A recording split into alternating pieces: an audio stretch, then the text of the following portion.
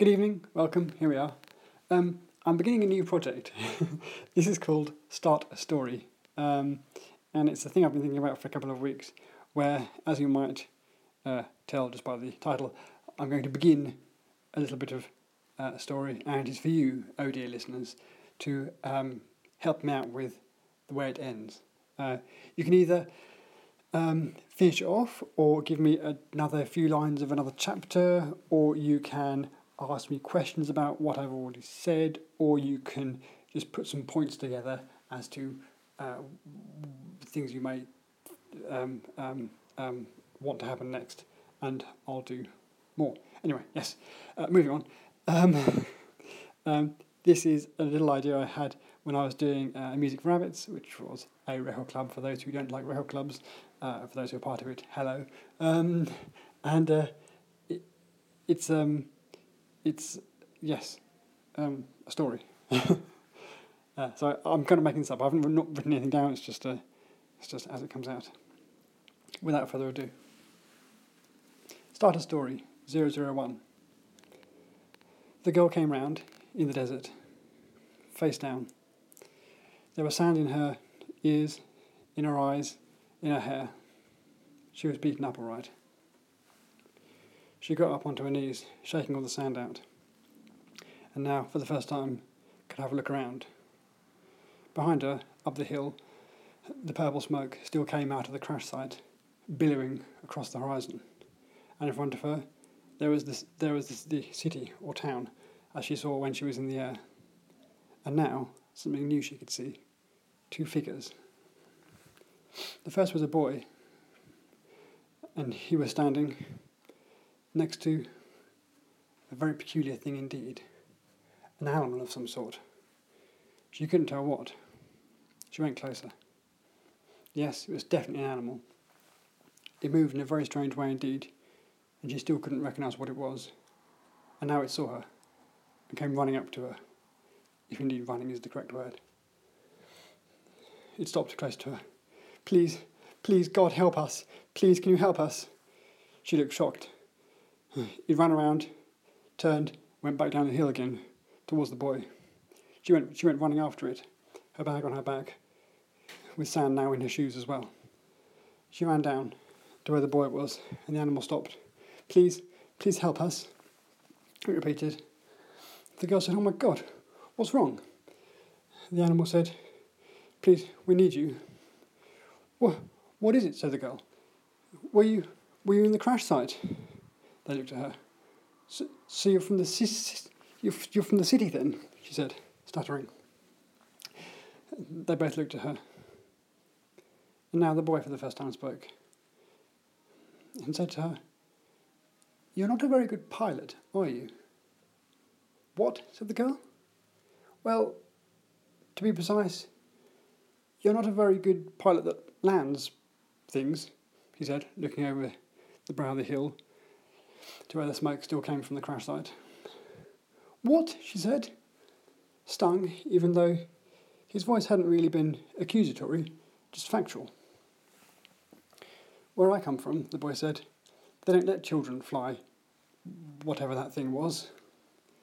I wasn't, the boy continued.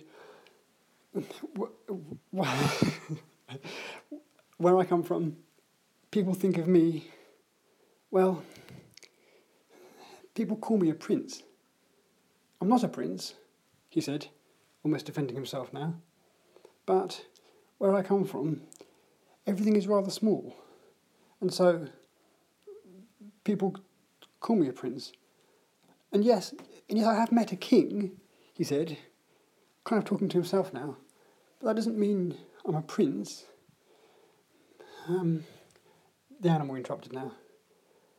A prince has to have subjects and enemies. Yes, it definitely has to have enemies.